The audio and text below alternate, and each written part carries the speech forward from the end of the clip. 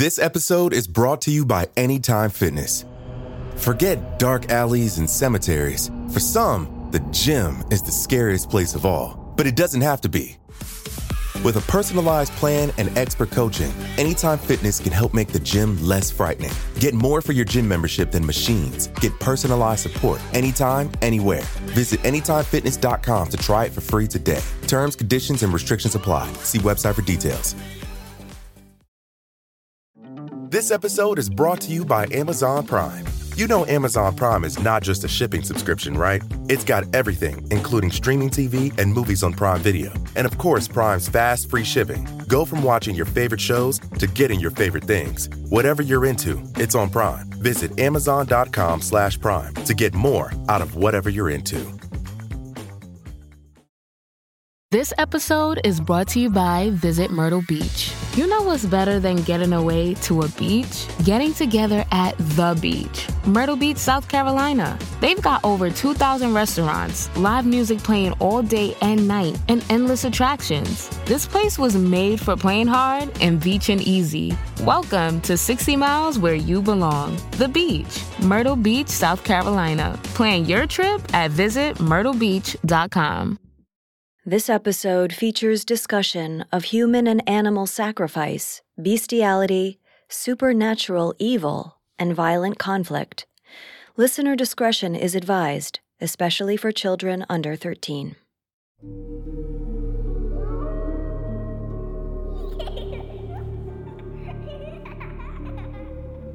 Kiva looked out with concern upon the misty road in front of her home.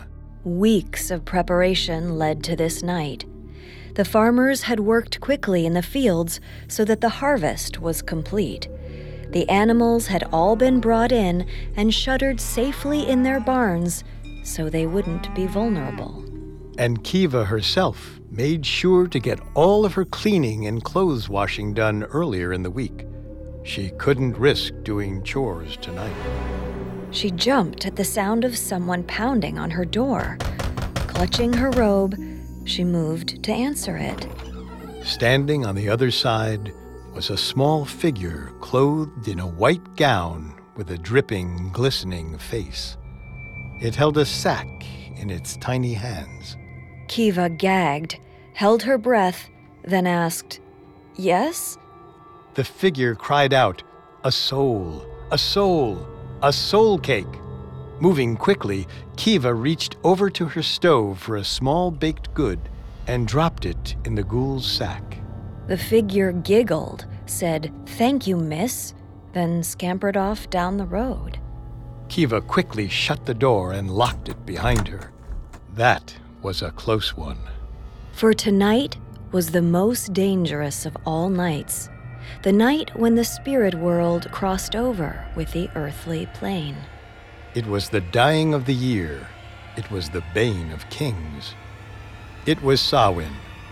It was Halloween.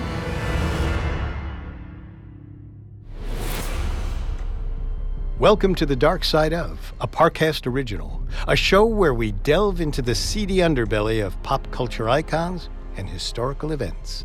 We aim to expose the ugly truth behind cultural moments and public figures we hold most dear, proving that there is always more to the story than meets the eye. I'm your host, Richard. And I'm Kate. This is our third episode on the dark side of holidays. The holiday season may be seen as a time of celebration for many, but its saccharine exterior conceals many unpleasant truths. At Parcast, we're grateful for you, our listeners. You allow us to do what we love. Let us know how we're doing. Reach out on Facebook and Instagram at Parcast and Twitter at Parcast Network. You can find all episodes of The Dark Side Of and all other Parcast originals for free on Spotify or wherever you listen to podcasts. To stream The Dark Side Of for free on Spotify, just open the app and type The Dark Side Of in the search bar. Today's episode is part of our series on Halloween, where we delve into the fascinating traditions behind the world's scariest holiday. If you enjoy this episode of The Dark Side Of, be sure to check out the rest of the Parcast Presents Halloween feed on Spotify.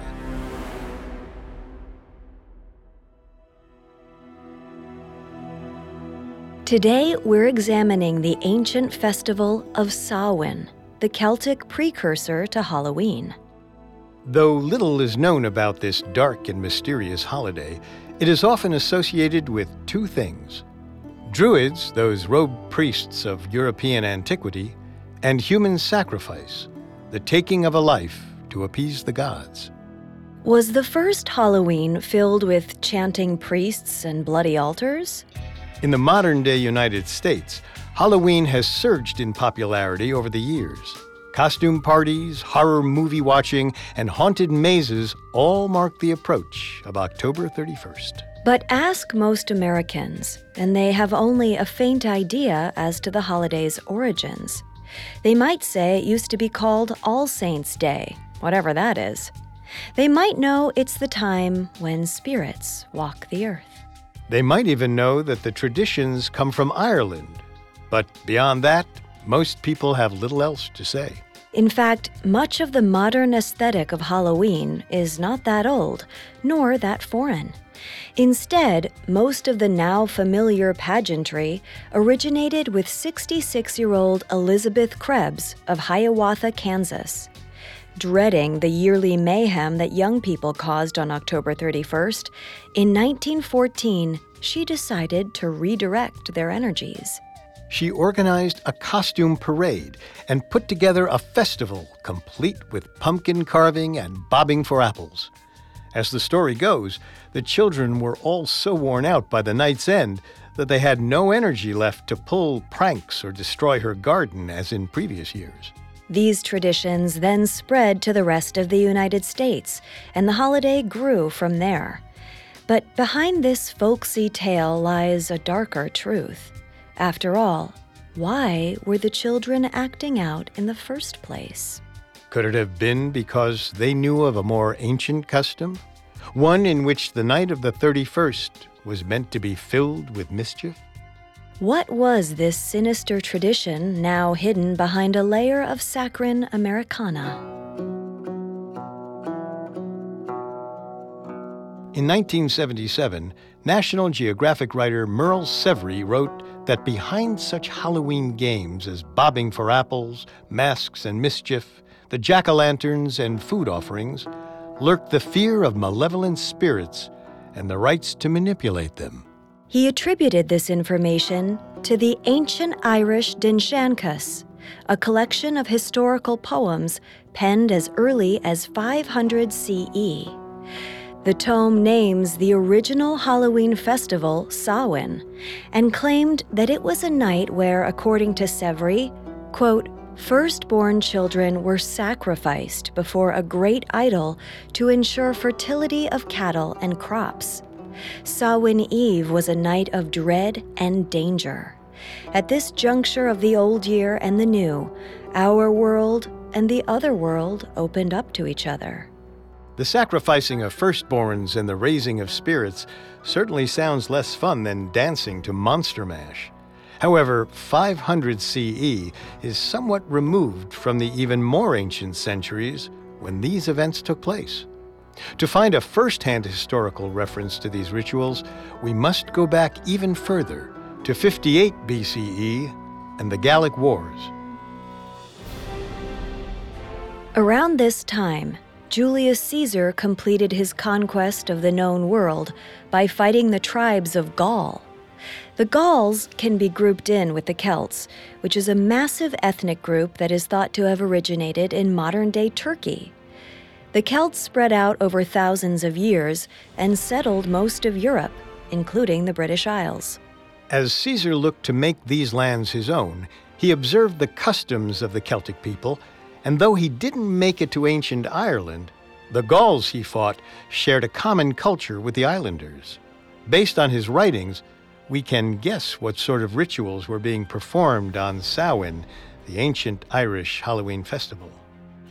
Caesar wrote that the whole nation of the Gauls is greatly devoted to ritual observances, and for that reason, those who are smitten with the more grievous maladies and who are engaged in the perils of battle either sacrifice human victims or vow so to do, employing the Druids as ministers for such sacrifices.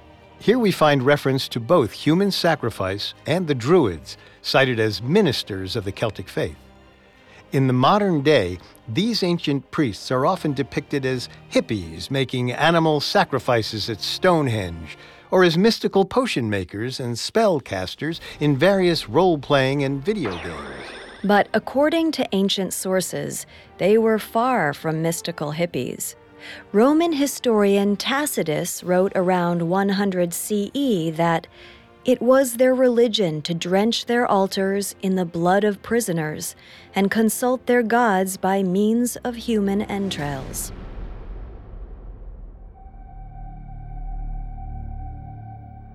And an ancient Greek historian, Siculus, wrote that when Druids attempt divination upon important matters, they practice a strange and incredible custom, for they kill a man by a knife stab above his midriff. After the sacrificial victim fell dead, they foretell the future by the convulsions of his limbs and the pouring of his blood.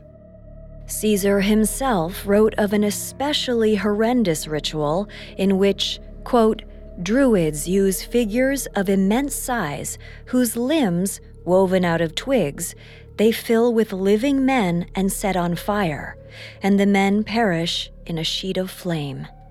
They believe that the execution of those who have been caught in the act of theft or robbery or some crime is more pleasing to the immortal gods. But when the supply of such fails, they resort to the execution even of the innocent. If you're picturing Nicolas Cage on fire and screaming about bees, then you're on the right track. This is indeed the first known reference to the idea of the Wicker Man, an ancient sacrificial custom in which a large wooden effigy is filled with living people and then set aflame. Clearly, the ritual customs of the Druids, and therefore Samhain, were barbaric beyond measure. This October 31st, it might be hard to enjoy your bag of mini Snickers bars and almond joys as you picture the earliest celebrants of Halloween being burnt alive or gutted on an altar. Just to thoroughly ruin your fun, here is one final anecdote from Giraldus Cambrensis, a Welsh historian, who in 1187 CE wrote of an even more disturbing Celtic custom. Quote, there is a certain tribe which is wont to install a king over itself by an excessively savage and abominable ritual. A white mare is brought into their midst. Thereupon, he who is to be elevated steps forward in beastly fashion and exhibits his bestiality. Cambrensis continued, right thereafter, the mare is killed and boiled piecemeal in water. And in the same water a bath is prepared for him. He gets into the bath and eats of the flesh that is brought to him, with his people standing around and sharing it with him. He also imbibes the broth in which he is bathed, not from any vessel, nor with his hand, but only with his mouth. When this is done right according to such unrighteous ritual, his rule and sovereignty are consecrated. With this in mind, it's possible that Samhain was not just a festival of human sacrifice, but one of bestiality and blood consumption. That's certainly more frightening than any scary movie. Except, according to religious studies PhD candidate Andrew Mark Henry, there is no concrete evidence for the existence of Druids. We have no first-hand written sources, nor any archaeological findings. The entire concept of Druids comes exclusively from ancient Greek, Roman, and later Christian historians, such as Siculus, Strabo, Pliny the Elder, Tacitus, and Cambrensis. All of these sources may have presented a version of Celtic rituals that is intentionally deceptive. Cambrensis, for example, was a Christian and Welsh historian who had a vested interest in portraying the Celts as barbarians. He wished to frame the impending Norman invasion as a liberation rather than a conquest. Celtic mythology did include a horse goddess, Epona, and Cambrensis perhaps was drawing on that to level his claims of bestiality. Similarly, the Roman invasion of Gaul centuries earlier relied on propaganda to appease the various politicians, generals, and priests of the empire. If Caesar could depict himself as the civilized answer to the endless, untamed wilds of Europe, then he would continue to receive undying support. Andrew Mark Henry suggests that human sacrifice in particular was actually a common way to insult the enemy in ancient times. In an empire filled with slavery, sex with minors, and gladiatorial bouts, human sacrifice was perhaps the one area where Romans drew the line. Outside of these biased texts, the only other evidence for human sacrifice in ancient Europe are the bog bodies uncovered in various peat swamps throughout the north. These mummified remains are immaculately preserved by the lack of microorganisms in peat biomes. The bodies are often naked, hogtied, gagged, and have their throats slit. But being that they are thousands of years old, there is no way to know more about them. Were they sacrificed or simply robbed and murdered on the road? One possible piece of evidence for Samhain human sacrifice exists in the Merriam-Webster dictionary. The etymology for the word bonfire was long assumed to be from the French bon and the English fire, basically meaning a triumphant fire. But Merriam-Webster points out that the actual origin of the word is Latin and literally means a fire of bones. Was there some ancient custom of burning humans that has since been lost to time? Ultimately, we can't say. However, even if all the Roman and later Christian historians were making up stories about human sacrifice on Samhain, there are texts from the actual region that reveal other traditions from the festival. And though they aren't quite as disturbing as a wicker man or horse abuse, they are every bit as strange. Next, we learn about the monsters of ancient Halloween and the customs that had to be followed to ensure survival. This episode is brought to you by Anytime Fitness. Forget dark alleys and cemeteries. For some, the gym is the scariest place of all, but it doesn't have to be. With a personalized plan and expert coaching, Anytime Fitness can help make the gym less frightening. Get more for your gym membership than machines. Get personalized support anytime, anywhere. Visit AnytimeFitness.com to try it for free today. Terms, conditions, and restrictions apply. See website for details. This episode is brought to you by Etsy. Sound the gifting panic alarm. You need to get an amazing gift. Wait, no, the perfect gift. Relax. Now you can use gift mode on Etsy. Gift mode on Etsy takes the stress out of gifting, so you can find the perfect item for anyone and any occasion. It's easy. Just tap or click gift mode on your Etsy app or Etsy.com. Then answer a few short questions about who you're shopping for and what they like. And gift mode instantly gives you curated gift ideas based on hundreds of personas. Now it's simple to find gifts made by independent sellers for all the people in your life. So whether you need a housewarming gift for the new homeowner or a birthday present for the pickleballer, Gift Mode has you covered. Need to find the perfect gift? Don't panic. Try Gift Mode on Etsy now. Now, back to the story. When it comes to the ancient Celtic festival of Samhain, many imagine druids in robes sacrificing people to the gods. As we've established, the truth isn't quite that violent, but this ancient festival was still far darker than the Halloween we're used to today. While modern Halloween has Freddy, Jason, and Michael Myers, Samhain, the ancient Celtic Halloween, had a demon Puka, a disease-bringing corpse prisoner, and Stingy Jack with his hollow turnip head. But before we get into these denizens of the night, we need to establish what Samhain actually was, or at least what we know about it. Most knowledge of the ancient festival comes from the Kalini calendar, an ancient Celtic text that described how their civilization viewed the passing of the year. Samhain was possibly a 3-day event from about October 31st to November 2nd. While many pagan holidays tend to fall on either the fall equinox in September or the winter solstice in December, the Celts chose the halfway point between these two solar events to observe Samhain. The exact reason for this is unknown, though many ancient Celtic texts suggest that this was seen as the point at which the light died and a new year began. It was thus their most important holiday, as they saw this as a time to connect with the gods and receive guidance for a prosperous new year. This festival was considered so important that attendance was mandatory for literally every resident of Ireland. Today, some prefer to spend Halloween inside watching a scary movie. But during Samhain, anyone who did this would have been considered cursed. Those who skipped the festival were fined, possibly even executed. What is certain is that combat or fighting of any kind was punishable by death during the 3 days of celebration.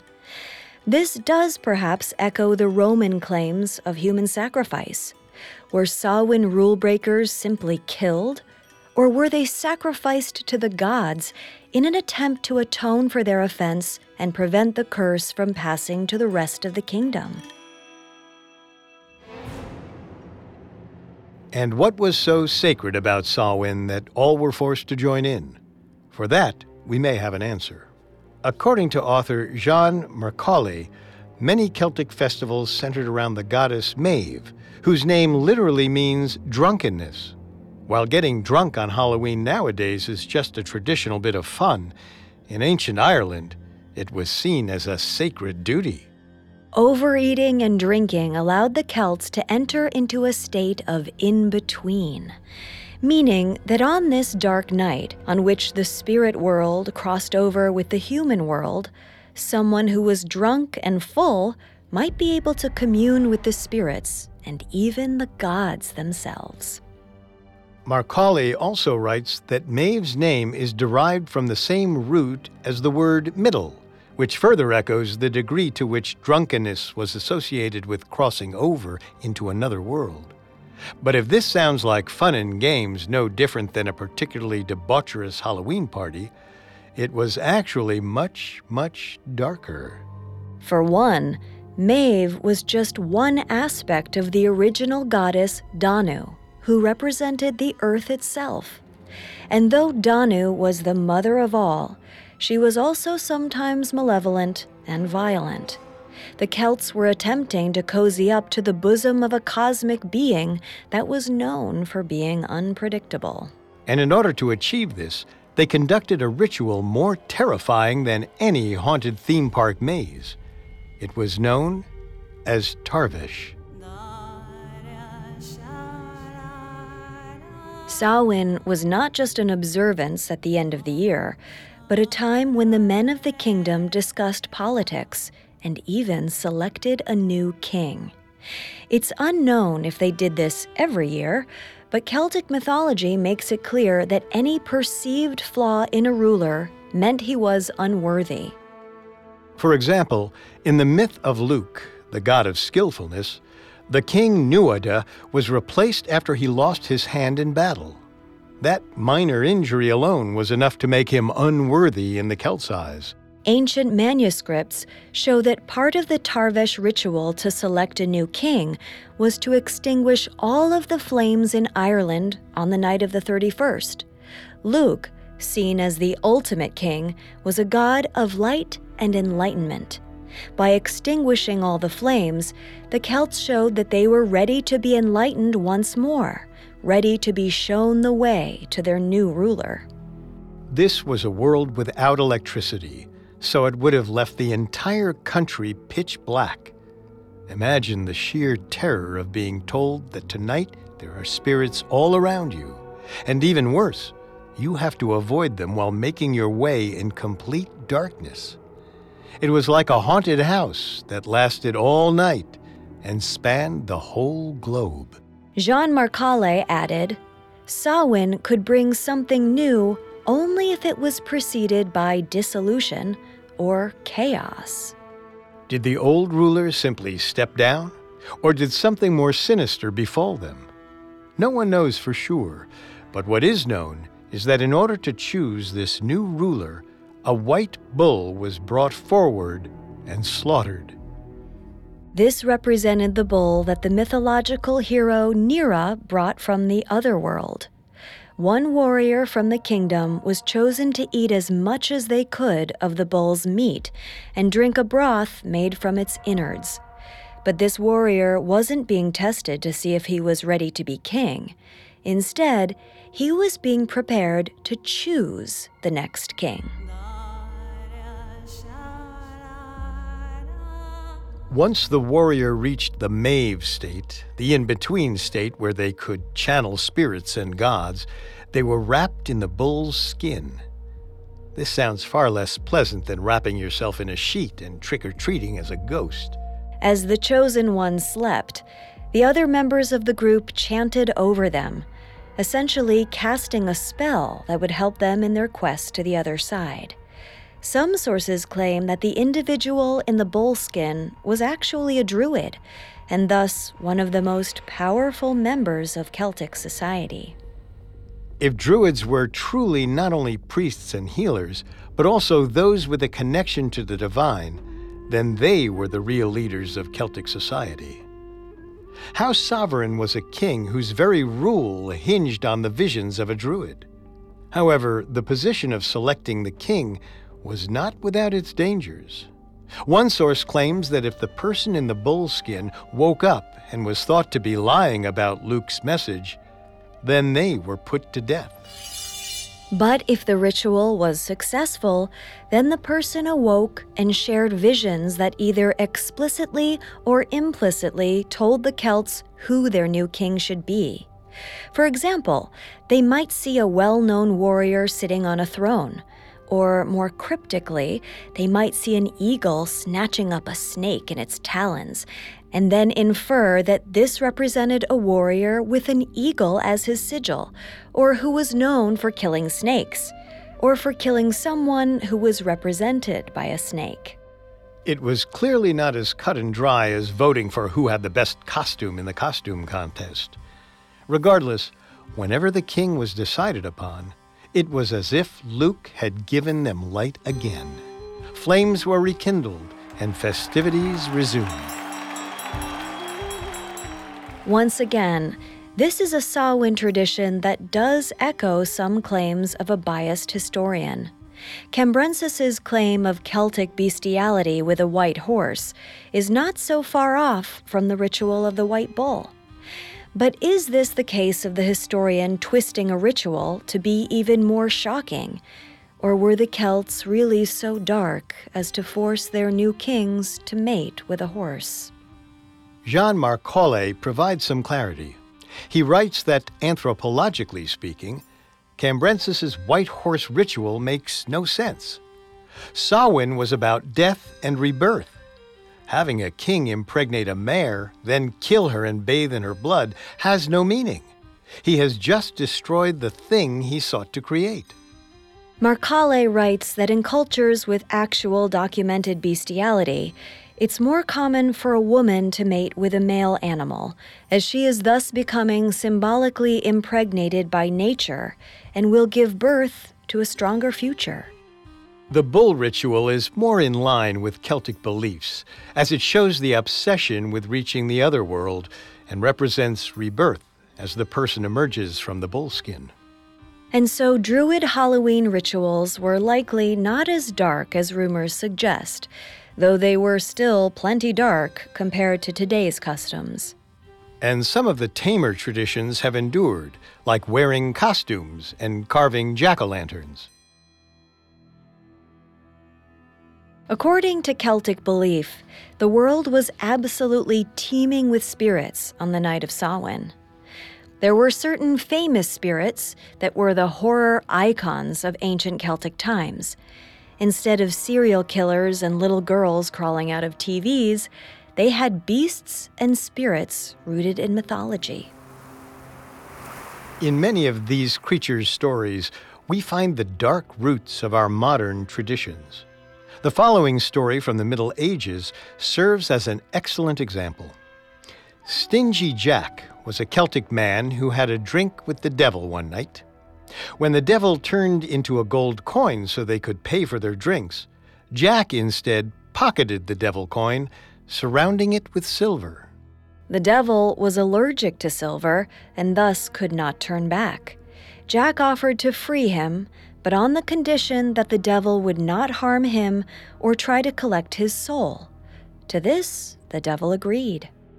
Eventually, Jack died, but as he found himself at the pearly gates to heaven, he learned that God would not allow him inside. Jack had consorted with the devil and was stingy besides. Such a person was not worthy of eternal salvation. But in hell, the devil wanted to stay true to his word. He wouldn't let Jack enter either. It pleased him that Jack now had nowhere to go. Jack was stuck in the in-between world, forever doomed to walk and walk with nowhere to go. The devil gave him hot coal to light his way. Jack then carved out a turnip and placed the coal inside, using the turnip as a lantern, perhaps to scare off any spirits in the other world. Some versions of the tale even depict Jack replacing his head with the lantern.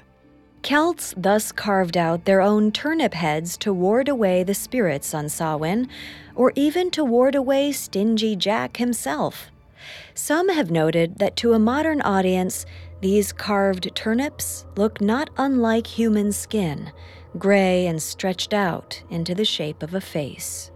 Which is perhaps why today we carve pumpkins instead, which have a much more festive orange color. Next time you see a jack-o'-lantern, try not to think of the disembodied head of Stingy Jack. Another terrible creature that roamed the earth on Samhain was the puka, an otherworldly shapeshifter resembling a black goat, rabbit, or horse. These were truly frightening beasts as they targeted lonely travelers on the road. They could even take the shape of a man, speaking in a low, guttural voice. Imagine walking on a dark road and encountering a stranger. He tries to speak to you, but it's almost as if the very concept of speaking is alien to him. This is because he isn't human at all. But you realize this too late. The puka transforms into a beast and devours you. This legend may reflect why the Celts saw it as so important to be together on the night of Samhain. There was strength in numbers. November 1st was actually known as Puka Day, and any grains left in the fields were considered abandoned to the shapeshifters. Similarly, livestock was brought inside so that they or another spirit wouldn't make off with it. And here we find the origins of another Halloween tradition. More ornery members of the kingdom might have felt empowered to cause mischief on the night of November 1st, because anything they did would be blamed on a puka, though mischief might include something as serious as stealing a horse. Hundreds of years later, the children of Hiawatha, Kansas, felt empowered to destroy Elizabeth Krebs' garden for similar reasons, though they didn't know to what culture they owed this once-a-year freedom. And their pranks were far tamer than those of the ancient Celts. Their costumes were also much less disturbing. Ancient Celtic costumes would have seemed truly frightening to a modern witness. If someone wanted extra protection warding off the spirits that walked the earth on Samhain, then they could don a robe or wrap themselves in straw. This costume made them look like a spirit, and so they would be left alone. Jean Marcale writes that across the water in Scotland, this tradition was modified slightly, since the Scots were, quote-unquote, civilized sooner by various invading Romans and Normans. Therefore, they didn't give in to superstition quite as completely as the Irish, and left the costumes exclusively to the children, rather than the adults. These costumes included veils, masks, and even fat-based face paint. Soon the children went door to door, asking for an offering to appease the spirits. According to author Peter Hampson Ditchfield, by the Middle Ages, This was known as souling, and the children were called solers, which sounds a lot creepier than just trick-or-treaters. Clearly, Halloween owes much to the festival of Samhain, and clearly it used to be a far darker holiday. But where did the Celts come up with such varied traditions? What beliefs led them to such an intense annual observance? To answer that question, we have to go back to the dawn of time itself, and to the very first Samhain, the first Halloween. Next, we'll learn about the ancient stories that inspired Samhain. This episode is brought to you by Amazon Prime. You know Amazon Prime is not just a shipping subscription, right? It's got everything, including streaming TV and movies on Prime Video. And of course, Prime's fast, free shipping. Go from watching your favorite shows to getting your favorite things. Whatever you're into, it's on Prime. Visit amazon.com/Prime to get more out of whatever you're into. This episode is brought to you by Visit Myrtle Beach. You know what's better than getting away to a beach? Getting together at the beach. Myrtle Beach, South Carolina. They've got over 2,000 restaurants, live music playing all day and night, and endless attractions. This place was made for playing hard and beaching easy. Welcome to 60 miles where you belong. The beach. Myrtle Beach, South Carolina. Plan your trip at visitmyrtlebeach.com. Now back to the story. Many of our modern Halloween traditions, such as pumpkin carving, trick-or-treating, and costume wearing, came from the ancient Celtic festival of Samhain. But the Celts got their traditions from an even older source. Celtic mythology tells of multiple heroes who achieved great victories and suffered crushing defeats during Samhain. These are the origin tales of Halloween. One of the oldest of these stories is the adventures of Nera. We mentioned that the sacrificial white bull from the ritual of Tarvesh was inspired by this tale. Now we'll see why.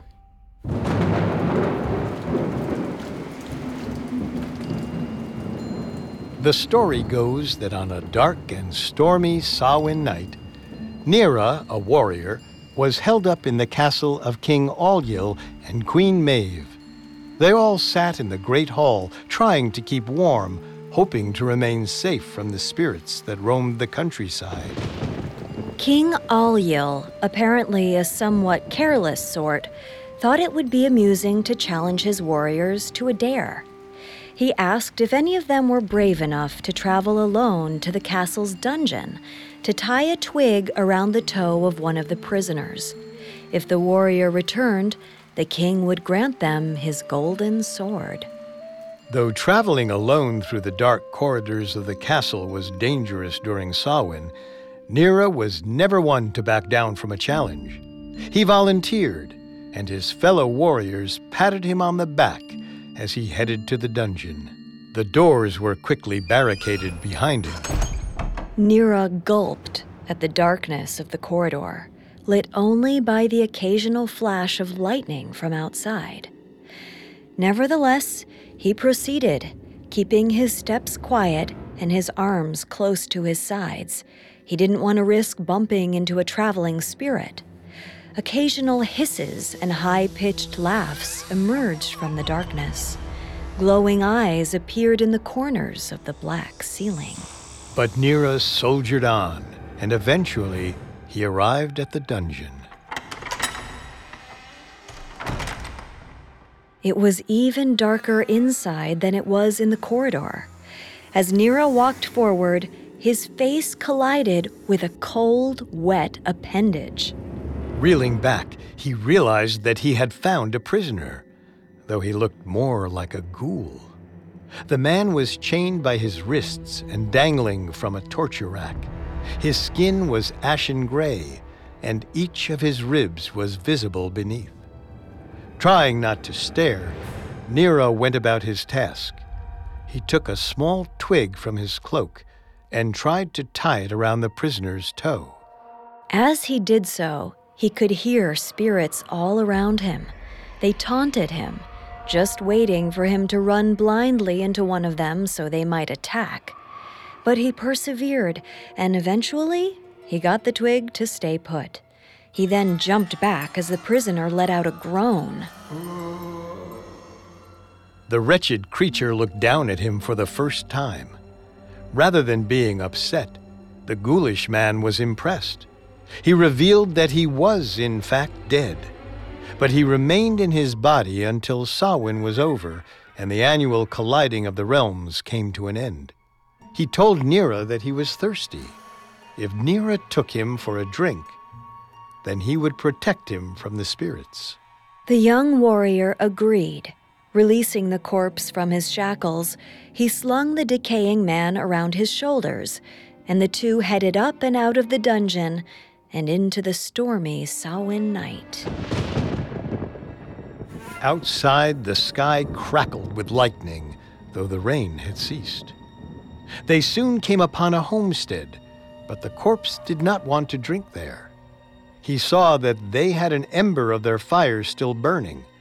This meant they honored the ways of the gods. They were holy. So they moved on to the next homestead, but this too was unacceptable to the corpse. This home had a puddle of old water next to it. Again, this family was holy. They honored the ways of the gods and emptied their water bucket each night before going to bed. Finally, they arrived at a third homestead, which the corpse found adequate. Inside, a family was sound asleep. Nera took the corpse to their water bucket, and he drank. But he kept the water in his mouth and moved to the sleeping family. Then he spit the water in the face of each person. Nera watched in horror as their veins turned green, their features twisted, and their hair fell out of their heads. They were reduced to corpses themselves, and their spirits sat up and went outside to roam with the others. Already we can see precursors to Samhain traditions in this story. The three homesteads each exhibited habits that the Celts considered either holy or unholy.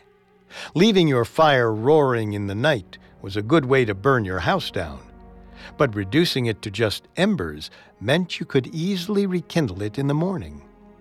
This was the beginning of the tradition of extinguishing flames on Samhain night. The second home had dumped their water outside before going to bed. This, too, was considered holy, as it prevented disease by eliminating standing water. The family that failed to do this, the third family, was visited by a spirit, the corpse, and died of the disease. But the story doesn't end there. Nera and the corpse returned to the castle, but once they arrived, Nera was shocked to see that it had been razed to the ground. An army of Aes elves had come from the other world and decapitated all of the other warriors, as well as the king and queen. The elves were a fearsome sight. Their pale skin and hair, long, slender frames, and twisted armor glowed with each flash of lightning. As Nera watched, they turned back to the fairy mound from which they came and disappeared into the other world. Seeing no other recourse, Nera dropped the corpse and went after them. He traveled through twisting dark tunnels lit by shadows and flames of the elves. Soon, he arrived in their realm, and was stunned to find not a realm of horrors, but one of eternal summer. The sky shone bright, the grass was green, and flowers bloomed everywhere. The king of the Aes was impressed by Nera's courage. He was not executed, but instead given a light punishment. Every day, he had to collect the king's firewood from a nearby elf woman. But the king did not expect Nera and the elf woman to fall in love. Years passed, and eventually the two were married and expecting their first child. Nera's new love explained to him that time lost all meaning in the other world. Though it had seemed like years to him here, time had actually moved backward by a few minutes in the realm above. If he traveled back up through the tunnels, he would find that the castle had not yet been attacked. he could urge the king and queen to attack the elves first and save themselves. Nera had to try, but he swore to return for his wife and their unborn child. He crashed into the Grand Hall, explaining his story to King Ailill and Queen Maeve. They rallied the warriors, and together they marched for the other world. The queen had pity on Nera and sent him ahead to save his family. The humans successfully invaded the fairy mound, killing the king and stealing his crown. Nera brought his new family back to the castle, as well as the fairy king's prized white bull.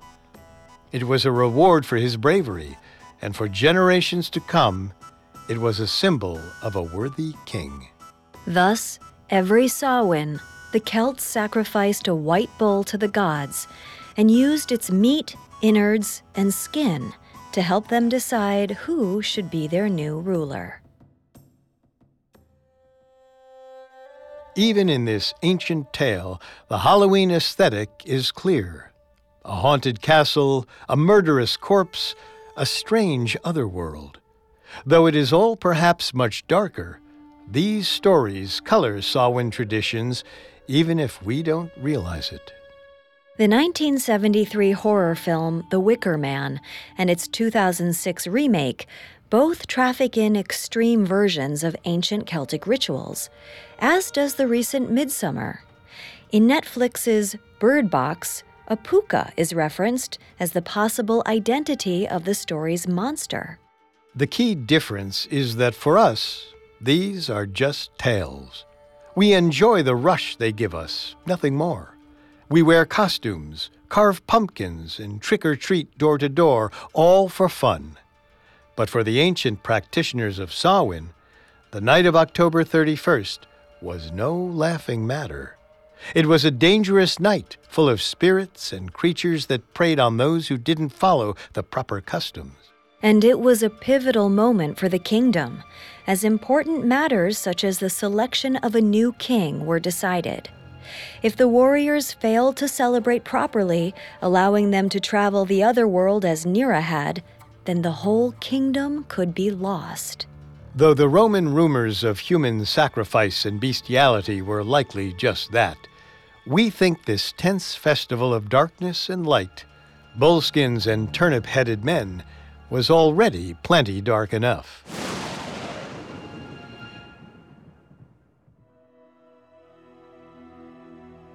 In later centuries, the arrival of Catholicism in Ireland led to the toning down of these traditions, and the Church instead encouraged the celebration of dead saints. Samhain became a trinity of Christian holidays: All Saints' Eve, All Saints' Day, and All Souls' Day. The language morphed and evolved, and All Saints' Eve became the Holy Evening, the Hallowed Eve, Halloween.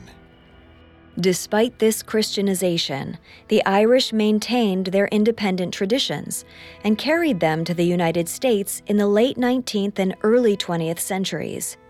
As the decades passed, turnips became pumpkins, white robes and straw outfits became sexy bunny and Spider-Man costumes, and soul cakes became miniature candy bars. And yet, in some ways, Halloween carries on the essential theme of Samhain. Despite having a much more secular culture than the Celts, on Halloween, Americans experiment with reaching out to the other world. For just one night, we open ourselves up to the possibility of the supernatural, of vampires, werewolves, witches, and ghosts. We gorge ourselves on candy, drink more than we probably should, and put on music and movies that conjure the otherworldly mood. Perhaps for some, these traditions still bring us closer to the spirits, gods, and goddesses of Celtic lore. Since white bulls are in short supply these days, instead find yourself an orange candle.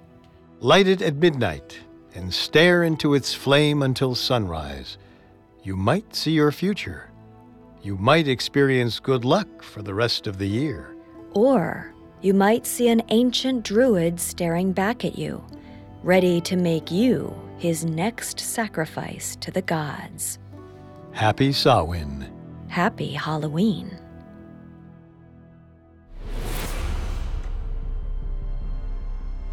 Thanks for listening to The Dark Side of.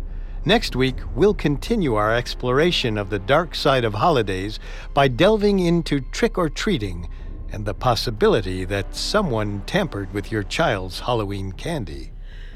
You can find all episodes of The Dark Side of and all other Parcast originals for free on Spotify. Not only does Spotify already have all of your favorite music, but now Spotify is making it easy for you to enjoy all of your favorite Parcast originals like The Dark Side of for free from your phone, desktop, or smart speaker. To stream The Dark Side of on Spotify, just open the app and type The Dark Side of in the search bar. And don't forget to follow us on Facebook and Instagram at Parcast and Twitter at Parcast Network. We'll see you next time. The Dark Side of was created by Max Cutler, is a production of Cutler Media, and is part of the Parcast Network. It is produced by Max and Ron Cutler, sound design by Trent Williamson, with production assistance by Ron Shapiro, Paul Mahler, and Carly Madden. This episode was written by Greg Castro and stars Kate Leonard and Richard Rossner.